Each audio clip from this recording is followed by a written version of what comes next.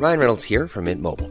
With the price of just about everything going up during inflation, we thought we'd bring our prices down. So to help us, we brought in a reverse auctioneer, which is apparently a thing. Mint Mobile Unlimited Premium Wireless. How to get 30, 30, bit to get 30, bit to get 20, 20, 20, bit to get 20, 20, bit to get 15, 15, 15, 15, just $15 a month? Sold! Give it a try at mintmobile.com/switch. $45 up front for 3 months plus taxes and fees. Promo rate for new customers for limited time. Unlimited more than 40 gigabytes per month. Slows full terms at mintmobile.com.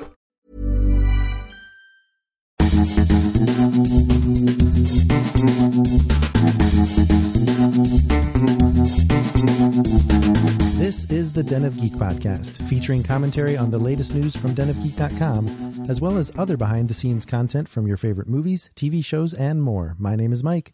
And I'm Dave, and this is episode 21, the late edition of G News for November 2018, which this time around mostly takes a look at the latest TV and movie news, although we run the gamut from nonfiction to blockbusters and from animation to revivals. Yeah, we got a bunch of really cool news items to talk about, some of which, have some personal meaning for us. And we also have a bonus item that we're very, very excited to share with you. And that is an interview with none other than George Takei of Star Trek fame. You know him as Lieutenant Sulu, Captain Sulu, perhaps, if you watch the movies. And he's got a Fathom Event Broadway play that's going to be showing up in theaters called Allegiance, which was a musical he did back in 2015. So I can't wait to share that with you. But let's go ahead and get into the news for the latter half of November. Okay, Mike, calendars are one of my favorite things to peruse on the Den of Geek website. And, you and I have acknowledged many times that we're in the midst of a television renaissance. Viewer choices have never been stronger. But in addition to simply finding time to watch everything that appeals to us, keeping track of when and where shows are going to air can be just as challenging. Yeah, even for the shows we review. Exactly. Constantly have to look back at the calendar. Now, that said, here are some highlights from Den of Geek's current piece, TV premiere date 2018 to 2019 calendar. So I'm going to start with one of my favorites, and it's a show I review for Den of Geek. Arguably the greatest historical drama of all time, Vikings. And it returned to the History Channel on Wednesday, November 28th at 9 p.m., a couple days ago. Picks up where it left off 10 months ago. Now, you might be saying, 10 months? Yeah. Now, Vikings has traditionally split its 20-episode seasons evenly into parts A and B, with a lengthy gap in between, though truth be told, 10 months is the longest that we've had to wait. But Season 5B picks up with the aftermath of the Civil War that we left in episode 510. So if you're a Vikings fan, you'll certainly want to be around, and hopefully you set your DVR for that. And if you're new to it, start binging. Well, that's the thing about calendars like this. I mean, I think a lot of people would miss the fact that their show has come back, if not for calendars like this. For me, I can't tell you how many things on this list I had forgotten about. Now, another one that I hadn't forgotten about, because you and I are going to be talking about it in Sci-Fi Fidelity, on Sunday, December 2nd at 10 p.m., we're going to get the series premiere of the George R.R. Martin property, Night Flyers. Airing on Sci-Fi, this is the story that follows a team of scientists who embark on a journey into space aboard an advanced ship called the Night Flyer to make first contact with alien life forms. However, when terrifying and violent events occur, the team begins to question each other, realize there's something on board the Night Flyer with them. And I don't know about you, but I went back to our experience with Extant. Yeah, and this has been seen a lot, all the way back to Alien and Aliens and those movies, but it's got a cool formula. There's a review out for Night Flyer, an advanced spoiler-free review that you can check out. But yeah, that's a good one to look forward to. Right, and it's going to be interesting to see how they handle that scenario, because as you said, it's certainly something we've seen in different incarnations. Now, one of 2017's surprise science fiction offerings turned out to be the Starz multiple universe tale counterpart, starring J.K. Simmons, Olivia Williams, and Harry Lloyd, among others. And if you don't know the show, and of course I know you do because you cover it for Den of Geek, Simmons' character, Howard Silk, works for the agency that oversees a crossing point to a parallel Earth, which is referred to as the Prime World. And it's a copy of Silk's world, which was created by East German scientists in 1987. And when we say created, I don't think they did it deliberately, as I recall. No, it was, and we really don't have an answer to the origins of the parallel worlds yet. Right. But these two parallel worlds have been diverging ever since that event in 1987. So Counterpart returns Sunday, December 9th at 9 p.m. And as I said, it's on Stars. So it's a premium pay channel. So if you don't have Stars, I would say you're out of luck, but you know, there are ways. There are ways. Michael, I know you're excited for the return on Wednesday, January 23rd of The Magicians on Sci-Fi because it gives you something else you have to write about. Yeah, I love reviewing that show. I was going to say, I know you love that show. But for the complete rundown, because I just really saying scratch the surface isn't even fair, check out TV premiere dates 2018-2019 calendar on the Den of Geek website. Right. And as I mentioned, we are talking about a couple of different TV shows. And I'm interested to hear one of the ones that you picked up that's nonfiction. I'm going into the vault a little bit for my first TV story because Northern Exposure is something that I watched in my college years. And guess what? There's a revival coming. I had a huge crush on Janine Turner, who played bush pilot Maggie O'Connell with her mussed short hair and that tiny little beauty mark on her temple. But when I read that there would be a Northern Exposure revival, I thought, as I often do with such projects, how the heck are you going to do that? Because, you know, how do you keep a revival from feeling like an extended reunion episode, which is what they used to do back in the 20th century? They didn't do these extended revivals. Right, but at least this is a show that I feel, as I know you do, is worthy of a reboot or a revival or whatever they're going to call it. Revival being the fact that some of the original actors are involved rather than rebooting with new actors.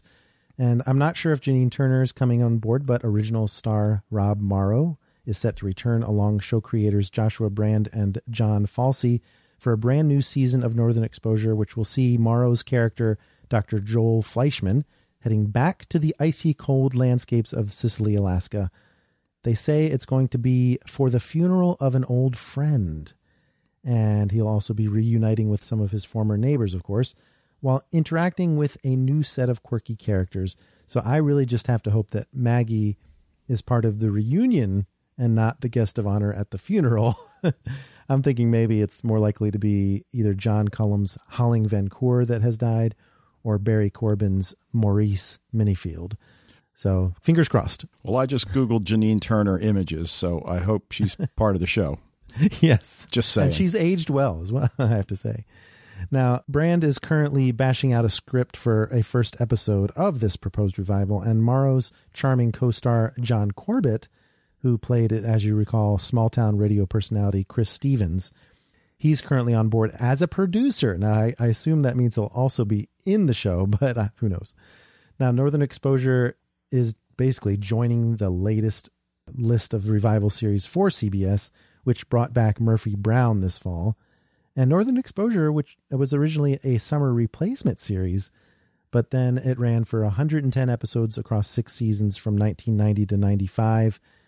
The series won 27 Emmy Awards during that span. So, as you said, very much worthy, as it won the Emmy in 1992 for Outstanding Drama. So this is what I'm looking forward to. I hope they don't screw it up. But if you do want to read more about this revival, check out Kirsten Howard's article, Northern Exposure Revival Moving Forward with Rob Morrow. All right, well, speaking of you hope they don't screw it up, let's move into the film arena. And fans of the superhero genre face no dearth of options on both the big and small screens. And while it's common knowledge that Marvel continues to widen its lead over rival DC, which is the home of icons Superman and Batman, DC's still hanging in there. Yeah. It's got its partnership with the CW, and that's still going strong, but it's been very difficult to compete with Marvel on the big screen. So how did DC's latest movie offer, Aquaman, fare with critics and fans who've been treated to advanced screenings some 3 weeks before its December 21st release? Now, director James Wan and most of the cast, Jason Momoa, Amber Heard, Patrick Wilson, Dolph Lundgren, were all in attendance at the London premiere to show off the latest entry in the DC Extended Universe. And as you can imagine, after the screening, a tweet storm followed. So what did people think? And this is spoiler-free, of course. So let's start with Den of Geek editor-in-chief Mike Cicchini, who tweeted that Aquaman leans hard into its 80s fantasy adventure movie vibe, far more than superhero elements, and it works. It's another step in the right direction for DCEU and shows how different and distinct the tones of these movies can be while still existing together. And you and I both know Mike has high standards, so... He does, and he's a DC fan through and through, but he's fair. Right. Now, BBC film critic Ollie Plum tweeted, "A lot of people are going to see #Aquaman and say, what the hell am I watching? People are going to react, air quotes, to this film. It's big and bold and a bit bonkers. I'm glad I've seen it, but I think more than a few won't be. It's an Aquaman movie, so, you know, it's out there." Yeah, I think that's true. It's fair to say that the audience reviews might be mixed, but I think that's actually a good sign for a DC Advance review because they're not saying it sucks, which means it's already going to have a mixed reaction anyway. So let's let the chips fall where they may. Right. And then finally, Peter Scaretta of Slash Film says, "It's better than expected. Feels like a Marvel Phase 1 movie in a good way. Okay. It's at its best when it's having fun and not taking itself too seriously. Black Manta is a great villain that comic book fans will love." So for more reactions to Aquaman, which is set to be released to the general public on December 21st, check out Richard Jordan's piece, Aquaman First Reactions, What Did People Think? So he pulled together a bunch of the tweets from the critics out there. Is that what that article is all about? Yeah, critics and I think a few fans here and there, but for the most part, critics. Well, that's pretty cool. Well, I guess I'll go ahead and switch to my comic book movie story as well, this time from Sony and Marvel. We'll go ahead and go into Mike Cicchini's piece, Spider-Women Animated Movie in Development. But before we get into that story, you know that the big review has just come in recently for Spider-Man Into the Spider-Verse, which is an animated movie premiering on December 14th, featuring Miles Morales as the web-slinger. And not only do we have editor-in-chief Mike Cicchini's 5-star review for this movie, but other critics are calling it not only the best Spider-Man movie or the best superhero movie of the year, but some are even saying it's just simply one of the best movies of 2018, period. Quite an auspicious start to Sony's proposed Spider-Verse slate of animated features. Ignoring the box office success of Venom, that's good, but it was far from a critical darling for Sony.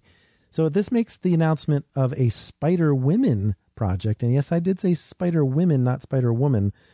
This project that's in development is even more exciting after the critical acclaim that Spider-Man Into the Spider-Verse is getting in advance of its premiere. And remember, we even talked to the Englishman in San Diego, remember, for San Diego Comic-Con? I do. And he was looking forward to this movie as well. Well, who do you think the target audience is for this?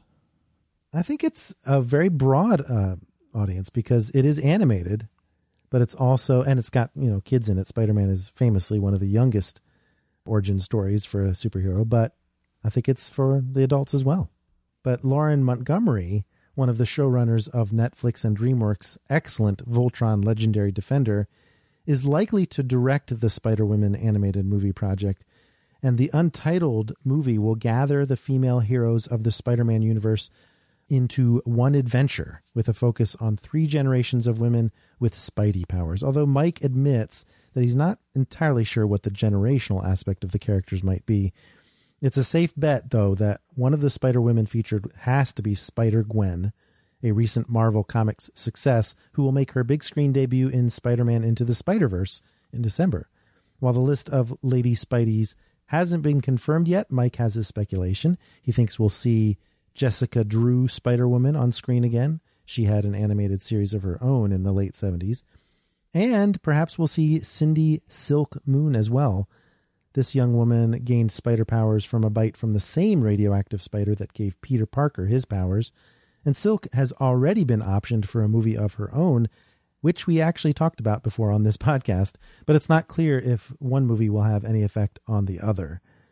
Amy Pascal and Avi Arad will produce the Spider-Women project, but it also sounds like Phil Lord and Chris Miller of Into the Spider-Verse, and also, gosh, those two are everywhere these days.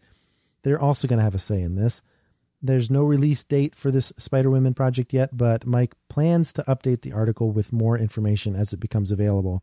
So definitely stay tuned for this, especially given how much advance buzz Spider-Man Into the Spider-Verse is getting. I think we're in for a really exciting animated slate of movies that are top-notch.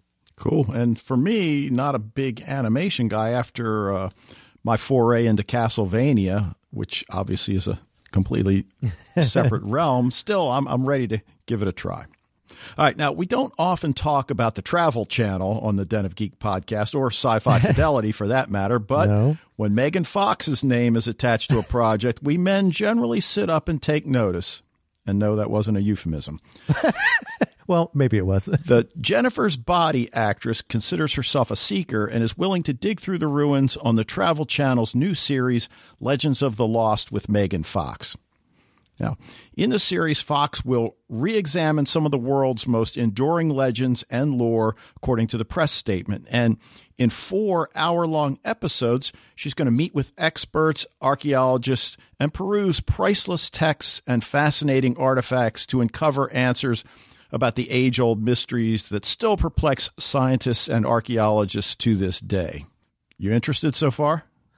Oh, definitely. I think that the only thing that turned me off about this particular project when I read about it was I looked at the trailer, and her voiceover narration is kind of lacking. And that's kind of key for a nonfiction show. She seems perfectly engaged in what she's looking at in the live action shots, but the voiceover is just kind of like reading from a script. So I'm cautiously optimistic. I definitely think this would be a good way for her to reinvent herself a bit.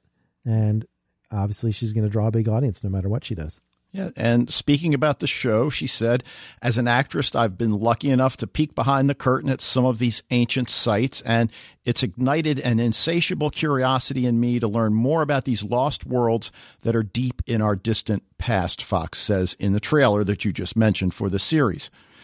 She also says all across the world are ancient ancestors left behind towering mysteries and enchanting myths.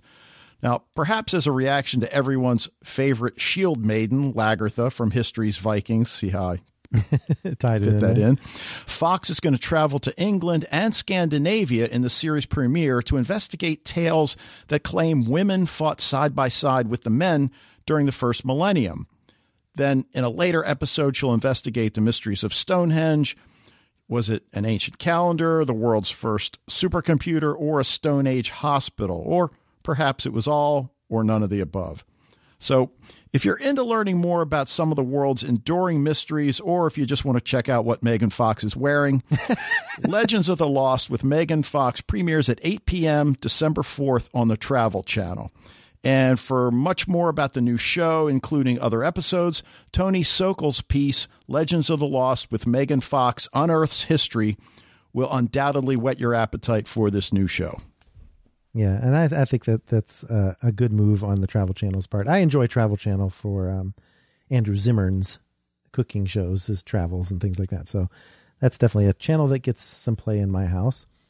And also, speaking from a personal perspective, I had a story that I'm going to end with that has a personal connection, because Roald Dahl was basically my favorite author in my youth, to the point where I actually wrote to him in 5th grade. And this was about, I guess, 8 years or so before he died, to ask him if the wonderful story of Henry Sugar was real, because in the opening lines of that story, it suggests that it is a true story. So at the time, I bought it hook, line, and sinker. And I also have a great love for just about every movie adaptation from Roald Dahl that's currently in existence. And Matilda is a particular favorite of my daughter, who also happens to be in 5th grade. So I'm quite happy to learn that Netflix is going to give the Dahl universe, as they call it, another go in an animated event series that will revisit some familiar works and a few lesser-known Dahl titles. In partnership with the Roald Dahl Story Company, Netflix will animate classics like Charlie and the Chocolate Factory, Charlie and the Great Glass Elevator, Matilda, the BFG, the Twits, and even my beloved Henry Sugar story. But some of the more obscure titles in the event series include George's Marvelous Medicine, Boy Tales of Childhood, Going Solo, The Enormous Crocodile, The Giraffe and the Pelly and Me, Billy and the Minpins, The Magic Finger, SEO Trot, Dirty Beasts, and Rhyme Stew, some of which I have never even heard of. So this will be an interesting animated series. Yeah, I'm from the era where we had Dr. Seuss and that was about it. And we were happy to have it. Now, Roald Dahl's widow, Felicity, who brought the Roald Dahl Story Company on board with this project, expressed her support in a statement saying, "Our mission, which is purposefully lofty, is for as many children as possible around the world to experience the unique magic and positive message of Roald Dahl's stories. This partnership with Netflix marks a significant move toward making that possible and is an incredibly exciting new chapter for the Roald Dahl Story Company. Roald would, I know, be thrilled." And the news of the animated event series comes alongside reboot movies already in the works elsewhere, including yet another Willy Wonka movie and a film adaptation of The Witches. And of course, we can't help but notice that Netflix is really diving deep in with its animated projects. You mentioned Castlevania, and here we've got this one called an event series, but we also hear this mention of a doll universe, which almost suggests like they're trying to create maybe even a unified set of stories that cross over between each other. Who knows? But production for this animated project begins in 2019, and I will be keeping a close eye on this one. But if you want to read more, you want to check out Netflix set for a slate of Roald Dahl animated adaptations by Joseph Baxter on the Den of Geek website. When you're ready to pop the question, the last thing you want to do is second-guess the ring. At BlueNile.com, you can design a one-of-a-kind ring with the ease and convenience of shopping online. Choose your diamond and setting. When you find the one, you'll get it delivered right to your door. Go to BlueNile.com and use promo code LISTEN to get $50 off your purchase of $500 or more. That's code LISTEN at BlueNile.com for $50 off your purchase. BlueNile.com, code LISTEN. Hi, I'm Daniel, founder of Pretty Litter. Did you know cats tend to hide symptoms of sickness and pain? I learned this the hard way after losing my cat, Gingy. So I created Pretty Litter, a health monitoring litter that helps detect early signs of illness by changing colors, saving you money and potentially your cat's life. Pretty Litter is veterinarian developed, and it's the easiest way to keep tabs on your fur baby's health right at home. Go to prettylitter.com and use code ACAST for 20% off your first order and a free cat toy. Terms and conditions apply. See site for details. All right, we're going to go ahead, though, and go into probably one of the most prestigious guests we've had on any of our podcasts, and that's George Takei, of course, of Star Trek fame. Now, Allegiance, which is what he's here to talk to us about, was a play that ran from November of 2015 until February of 2016, which came about when George Takei told a couple of playwrights about his experience in a Japanese internment camp when he was ages 5 to 9 during World War II. Now, Takei is, of course, known as Sulu from Star Trek, but he has since made a name for himself as a political activist and social media influencer, which makes the timing of this Fathom Events movie theater premiere of his play very interesting and symbolic on many levels. Now, Fathom Events will present Allegiance to Broadway, which is a behind-the-scenes documentary about how the play Allegiance came to New York's elite theater district. That's going to come out on December 4th in select theaters, and the Allegiance play itself will premiere in theaters on December 11th. So let's go ahead and take a listen to our interview with George Takei. We're very honored to be talking to the one and only George Takei today about his Broadway musical Allegiance, which is coming to theaters via Fathom Events, along with a documentary about the making of the play. Welcome to the podcast, George. Good to be chatting with you. All right, well, let me go ahead and start with the play itself, which is sort of ironic because I looked at the documentary first and I was just so captivated by that I couldn't wait to get to the play. But Allegiance is about... You hadn't seen it on Broadway. Well, that's true. No, I know. I wish we could have. Where do you guys live? In Baltimore, Maryland. Oh, that's not too far from New York. There are some people that flew in from the West Coast to New York to see it. As a matter of fact, there was a 92-year-old lady from Stockton, California, who flew. Her daughter brought her to New York and saw Allegiance and came backstage to talk to me. And the 92-year-old lady told me that she was my father's secretary in the internment camp we were in the swamps of Arkansas. Oh, wow. My father was, the camp was broken up into blocks, and my father was the block manager in the block that we were in, and he had a secretary. And I remember this young girl who was seated in my father's office typing away at this machine called a typewriter. I'd never seen that, I was a 5-year-old kid, and I was absolutely fascinated by that machine. And whenever she looked the other way, I would tap on that keyboard a little bit. And she told me that this 92-year-old lady was that young girl that was my father's secretary. That's amazing. And so I had all these wonderful, heartwarming experiences while doing Allegiance Live. And so if a 92-year-old lady can come from the West Coast all the way to New York, I don't know why two young men, husky and robust, couldn't take the train up to New York City. I do that from Washington, D.C. all the time and pass by Baltimore. Shame on you. We're properly scolded. Well, if any of the listeners don't know, Allegiance is about a family's experience in the United States and Japanese internment camps during World War II. No. And this is a term I've been fighting all my life. Japanese internment camps were run by the government of Japan. The internment camp we were in was run by the United States Army on the order of the President of the United States and housed American citizens of Japanese ancestry in the United States. They were not Japanese internment camps. They were Japanese-American internment camps. So please get that term correctly. For sure. I'm holding a little history lesson for you right here on your podcast. Right. Well, and I think that's one of the beauties of both the documentary and the play is that it does enlighten so many of us that, I actually feel like I'm fairly well informed historically, but just as you point out, that there are certainly some gaps in what I know and what I think I know. And you're not unusual. There are so many people, particularly in the Midwest and the East Coast, that I consider reasonably well-informed people. When I tell them that I grew up in U.S. internment camps as a child, they are shocked. They're just aghast that something like what I described to them actually existed in the United States. So Allegiance is making an important contribution to educating and enlightening Americans about our own American history. And I say this is an important story for all Americans because it was the United States Constitution that was egregiously violated. I mean, there was no due process. We were innocent people, had nothing to do with Pearl Harbor, and one morning soldiers come up to our home bearing bayoneted rifles and order us out.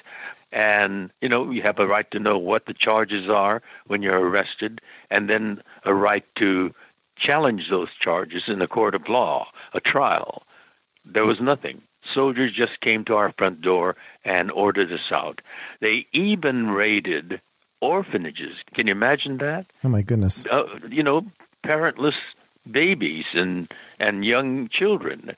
What threat are they to the national security of the United States? But they took these infants out of orphanages and put them in the internment camps. That's how hysterical the reaction to Pearl Harbor was. And that's why this chapter is so important, that because we can be stampeded into becoming a country that you wouldn't recognize as America. We become a different country. So that's why this story of the internment of Japanese Americans is so important for all Americans to know about. Mm-hmm. Well, it's interesting you mentioned, unlike Scotty and Chekhov in Star Trek, Sulu was not saddled with a Japanese accent, but your character in Allegiance does have the broken English of a recent immigrant. So do you see the character of Sam Kimura as either a tribute to your dad or maybe even a chance to, apologize, as you point out in the documentary? Well, I played two characters in Allegiance. One is Sammy Kimura, and the other character is the grandfather, Sammy's grandfather.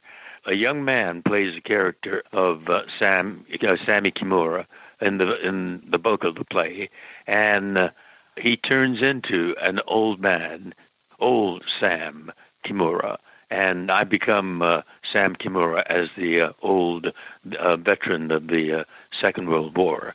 But through the bulk of the play, I'm playing Sam's grandfather, an immigrant from Japan, and therefore the old man has a Japanese accent.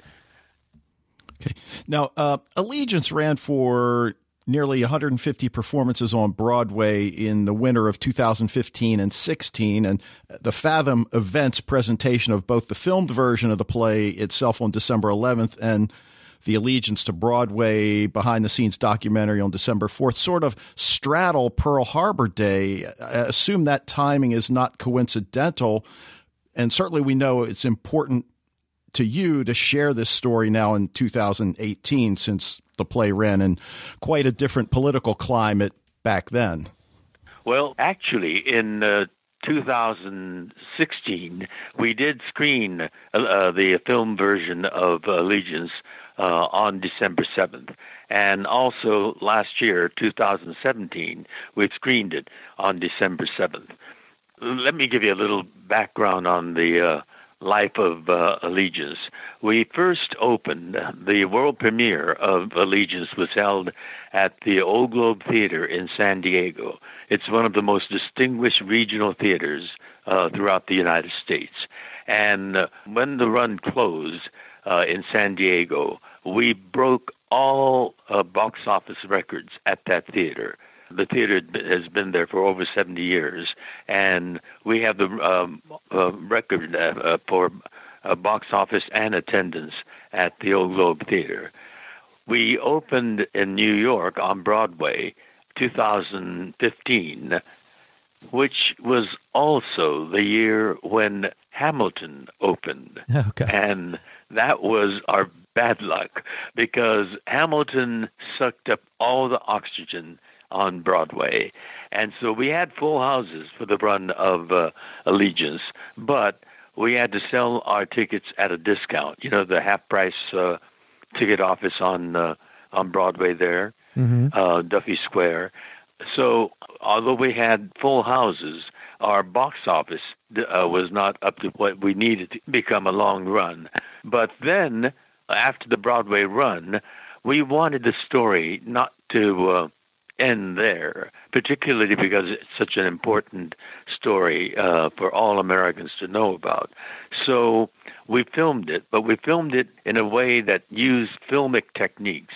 Many Broadway musicals are filmed, but that's with a stationary camera in the back with a full house. We did it that way once, and then we did another performance to an empty house, but multiple cameras and a crane. And so we could have long panning shots of the Japanese Americans carrying their luggage and being herded about by military police. These epic scenes, we could have aerial shots and come and zoom in on close-ups, or have multiple cameras and we can get many different angles there. So this is not a typical opera or rock concert or Broadway musical that's been filmed, but it uses filmic techniques. So we've been able to get the story out to more people beyond the Broadway run. Of course, after the Broadway run, the run continued here in Los Angeles, And again, here in Los Angeles, we broke all box office records. So we wanted to maintain that. And when Fathom Events ran Allegiance in 2016, we broke all box office records for these one-night-only screenings. And so we have records, and if it weren't for Hamilton, we would have broken Broadway records too, I'm sure. But because of that, we've been running it on December 7th the last 2 years. But this year, we developed the documentary, The Making of Allegiance. And so we decided to straddle December 7th. And the documentary of The Making of Allegiance is going to be screened on December 4th. And then the next a week after that, on December 11th, we're screening the musical itself. So you're getting a double whammy this year. Yeah, and then the documentary is wonderful. Dave and I both enjoyed an advanced screening of it, and it's just great. Oh, good. But I have a question for you, though, about your Broadway aspirations, because, Allegiance features well-known, recognizable names like Tele Leung and Lea Salonga, but it also features some notable Broadway newcomers who I really enjoyed seeing in the documentary, like Greg Watanabe, and some guy named George Takei, who also is a newcomer to Broadway. Oh, I've worked in New York before. Okay. That's not my first New York performance. I've worked with, in fact, back in 1960, we did a civil rights musical called Fly Blackbird here in Los Angeles in 1959. And we took it to New York and played off Broadway. And then I've also worked with the American Place Theater. I did a drama titled The Year of the Dragon, and at the Manhattan Theater Club I did The Wash. But this is my first Broadway debut, yes. Yeah. Well, was that always a dream of yours growing up, to act on Broadway? The theater has always been my primary love. Okay. I mean, I was a theater student at UCLA, and the reason I went to New York with Fly Blackbird back in 1960 was because that's where my heart really resides. Actually, we're bicoastal. We have an apartment in New York, and our primary home is here in Los Angeles because film and television pays a little bit better than Broadway. Yeah. Yeah. I want to touch on the documentary again for a second, because it shows the director, the producer, and others debating the tone of the play and whether or not the first act had too much humor and whether it should have gone darker. In retrospect, how do you feel the play balanced the sense of community in the camps with the irony of the celebrations after the bombs are dropped? Well, the primary thing that I was going for was to humanize that story, because there are a few paragraphs in history books, and there are some mentions in Hell to Eternity, Jeffrey Hunter movie, in which I had a role, and Go for Broke was another film that touched on the internment. But these are just mentions of that chapter of American history, and we wanted with this musical to humanize it, and we wanted to get humor and some lightness into it, because that is all that the dances and the baseball games were part and parcel of the internment experience. As I said, my father was a block manager, and when we first arrived, our camp was in the swamps of Arkansas. There were 10 camps altogether, all in the most hellish and most isolated places in the country. We were in Arkansas. Allegiance takes place at the camp in Wyoming, and we went there just to get the sense and feel of it. It is, we drove for like about 2 hours through nothing. It was just barren high plains, and I thought to myself, if I were going there, being driven there with armed guards all around me, how would I have felt? The sense of desolation and really being isolated from any other, humanity was really depressing. So when we first arrived at these camps, people were very understandably very depressed and despondent. And my father, as a block manager, felt that we had to build a sense of community and how to get people to get out of themselves and their own woe is me. And my father was a baseball player. He was from San Francisco, and he was a member of a Japanese-American of a baseball team in San Francisco, and they travel around the Bay Area playing other Japanese-American teams. And so he wanted to get that spirit of competition and rooting for the team going. And so he got some young men to be volunteers, and he built a baseball diamond, and that did get people, up and developing a sense of community. In Arkansas, this was on drained swampland, but when it rained, it turned right back into a swamp, and we had to make that trek to the mess hall 3 times a day, every one of us in the block. And seniors who were very frail couldn't make it to the mess hall.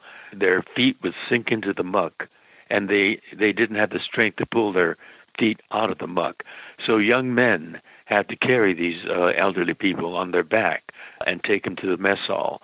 And, they couldn't do that every day, 3 times a day.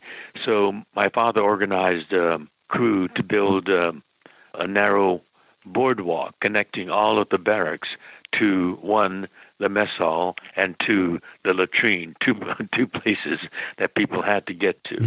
and then the dance sequences too. They were not artificial. We really did have dances because teenagers needed to have a place where they can socialize. And so these dances were allowed by the camp command once every couple of months. And so on those designated evenings after dinner, the tables and benches were all cleared off, and a record player was brought in, and teenagers had their dances. So all that is not there in Allegiance as a traditional Broadway musical numbers. They were organic to the experience of being incarcerated like that. And those dance numbers are wonderful, wouldn't you say? Oh, yes. Have you seen it? Yeah, we saw bits and pieces. I think Dave and I both concentrated on the documentary and kind of got sucked into that. Oh, you haven't seen Allegiance yet? I haven't seen it in its entirety, no. Oh, right. And I haven't seen it in its entirety either. But I guess one thing that just occurred to me, you mentioned about San Francisco and baseball. And I remember that line, and I don't remember which character points out that we're at war with Italy, yet everybody still loves Joe DiMaggio, who is a native San Franciscan. Yeah. Exactly. So there's that irony, but, we were a small minority. Italian Americans and German Americans, we were at war with Italy and Germany, but Italian Americans and German Americans looked like the rest of America. We looked different. That's very telling, yes. So it was not just war hysteria. It was naked, raw racism. Yeah. We looked different. Yeah, and I think that's just a powerful message that people can get from the play. And I'm so happy that not only are we getting a replay of the Fathom Events run of the play, but also this documentary to go with it. So I urge our listeners to check out the documentary on December 4th before seeing the play on December 11th for a second time, if you've already seen it, but also for those people who haven't checked it out yet. Yeah. So thanks so much for joining us, George. I'm so glad you were able to talk to us about Allegiance. Well, thank you for the chance to talk it up. But I wish you all live long and prosper, as Allegiance will. Thank you so much. Thanks, George. Good chatting with you. So it was such an honor to talk to George Takei about this play and just to nerd out a little bit and sneak in a little question about Star Trek here and there. We did our best, right, Dave? Well, yeah. And look, I'm sure he expects that. And yeah. What a gracious man. And if you want to check out the Fathom Events, I checked my local theaters. It's there in all of the ones in my general vicinity. So check your local listings for Allegiance to Broadway, December 4th, and Allegiance on December 11th. But I want to mention before we go that this is actually going to be the final Den of Geek podcast. And I know that maybe sprung on our audience a little bit, but we have big plans in store for our entire podcast network in 2019. So stay tuned for some announcements about that. This podcast is actually going to be evolving into a completely new one to feature some of the interviews that we've been featuring on G News. But it's actually going to have a new name, and we hope you will follow us to that new feed. And again, stay tuned to the site for news about our evolving podcast slate. So I guess, Dave, that's going to be it for this installment and the Den of Geek podcast in general. But go ahead and check out the latest news that we've been covering on denofgeek.com, and we're definitely going to be sharing some more behind-the-scenes content from your favorite television shows, movies, and more in a brand new podcast. And if you enjoyed this episode, even though this is the final one, you could rate and review us wherever you get your podcasts, whether Apple Podcasts, Stitcher, Spotify, or SoundCloud. That's right. It'll still be around for people to dig in as an archive. So thanks for listening, and we'll see you on the next one.